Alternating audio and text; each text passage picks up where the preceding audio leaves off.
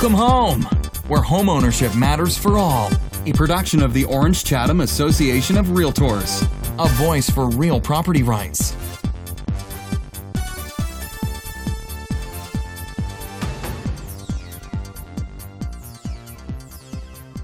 You're listening to Welcome Home. Our guest today is Jim Sparrow. Jim, how are you doing today? I'm doing really well, thank you. Please tell us a little bit about yourself.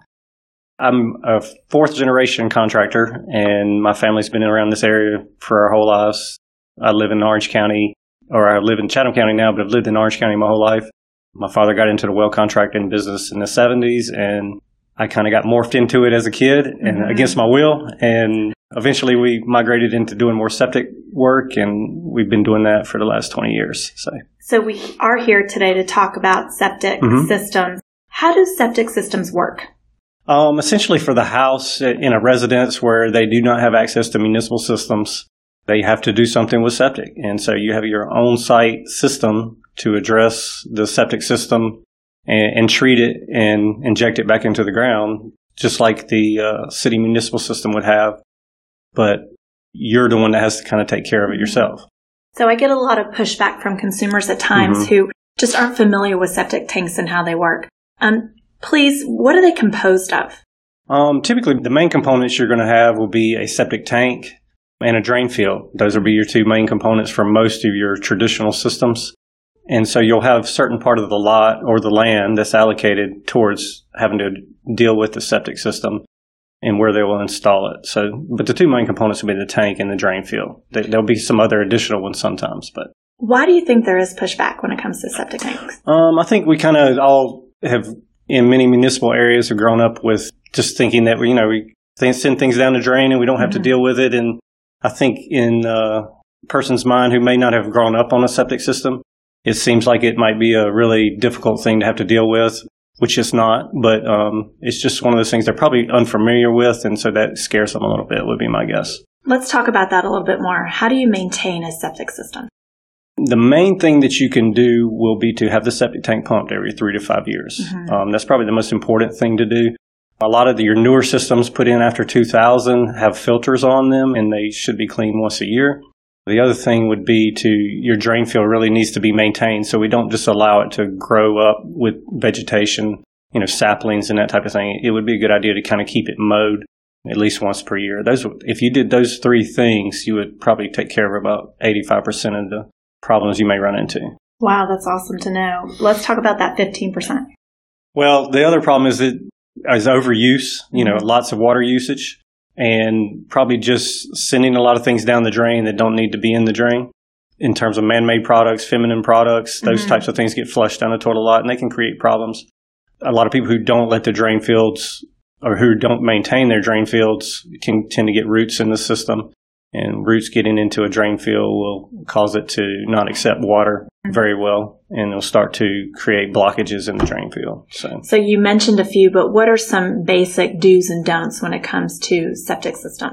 Like I said, just really the only thing that should go down the drain would be come out of the human body. After that, that's one of the main things. Definitely don't pour grease from cooking. A lot of times, if you cook bacon or that type of thing and you do a lot of cooking at home, people might just think you can pour it down the drain, but it really is difficult, or it's almost impossible for a septic system to break grease down. So grease from that.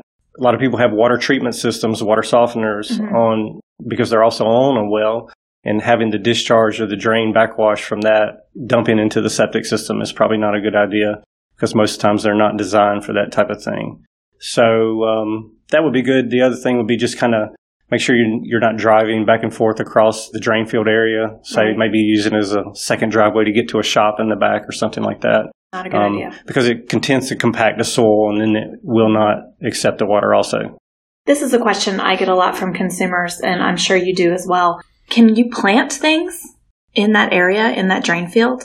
You could plant some things. It's like the best ideal thing is just to have grass there. Certainly around the septic tank area, it's probably not a problem to have plantings, as long as they're not trees that's going to get 20 or 30 feet tall and develop really large root systems. Your general landscape shrubs and that type of thing would be fine. But as a general rule, out in the drain field area, planting things is not really recommended. A lot of the drain fields will still be in wooded areas because when people clear off a lot, they don't want to just mow down every tree that's out there. And so they'll selectively go through and pick out a lot of trees such as maples and those types of things. Willows have really aggressive roots are things you want to have in the drain field. But pines aren't necessarily a problem, and oaks are not necessarily a problem. But you want to kind of steer clear of them. But a lot of times you'll have a really nice tree or a set of trees there that you want to keep in that area. And so trying to make the drain field work around those mature trees on that lot is something a lot of people would spend a lot of time trying to do. Awesome. What do you find is your most frequent repair? What do people call you on the most? Probably the drain field not accepting water for whatever reason. It may be that it has roots in it and it's clogged up. Maybe have a lot of sludge that's built up in it because the septic tank has not been pumped in a really long time. And so once those solids build up in that tank, they will migrate out into the drain field. So that would be probably the most common. The other thing would be septic tanks that leak because it's a tank that might have been put in the 70s or 80s. And so the tank is leaking, and it was found as a part of the inspection. And so the tank actually has to be dug out and replaced and put a new tank in. So I would say those are probably the most common. Those are it. Speaking of inspections, what are some changes you're seeing in septic inspections this year? It didn't change this year, but I think it changed last year where we now have to have a signed contract as a part of every transaction that we do. And that's a requirement from the regulatory agency. And so getting all that paperwork done is really a problem because usually we're dealing with the buyer's agent. And a lot of times the buyer may need to be the one that signs it. And so that's one thing. Cost and time involved has really gotten a lot more. We have to spend a tremendous amount of time just on the phone because we start out with the buyer's agent and then the buyer wants to call and get their own questions answered and then the seller's agent has to call us and get clarification on all these issues. And then the seller themselves will very often call us. And so we spend many hours on the phone. A lot of people want a lot of pictures with their report, which takes a lot of time to process and get into a report. So that's adding to the cost, and then dumping fees because many inspections involve pumping the septic tank out at that time. So all that septic has to be dumped. That just adds a lot to the cost of all that. So can anybody go out and inspect a septic system? No, not in North Carolina. You do have to have a specific septic license to do that. That is different than a license that lets you repair a system and a license that lets you pump a system. Those are two different licenses also. So even if you had those two, you still have to go get an inspection license to be a certified inspector to actually do the inspection. That's really a new thing that probably came out about 7 or 8 years ago where they added that license to the gamut. So why do you feel it's important to be licensed? It's just really important just to make sure you're dealing with somebody really from a real estate agent specifically to make sure that all the legal issues will be covered if there is anything that comes up, because most of the people that aren't licensed aren't going to ask you to sign a contract before you do the inspection. And it's really just if there's an issue to come back on anyone, then we need to make sure everybody had the license and the proper licensing. The other thing would be just to make sure that they have experience. Just because someone has the license to be an inspector, a lot of those inspectors aren't people who really did anything in septic ever in their whole life. And so what it ends up being is when you ask them, okay, you found these issues, they may be really good at saying, okay, well, here's some issues I see. You would ask them, okay, so how do we go about, what's the best way of fixing these, or what are my options? They're going to say, well, you need to call such and such or this company over here to figure that out. Well, if you had a air conditioning guy come look at your air conditioner specifically and do an inspection and he's found these issues, and then you said, what would you like to do what do you need to do to fix them? And he says, we'll call the other AC guy. That you might start thinking, well, then I might want to start it with him to begin with. So it's not just a licensing thing. It's also, are they people that actually operate in the business every day?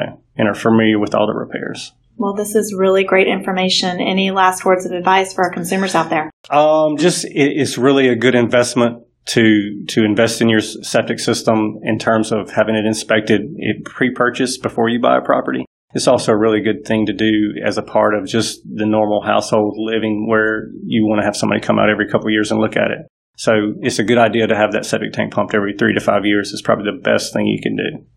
Well, Jim Sparrow, the professional, thank you so much. Thank you. Thank you for having me.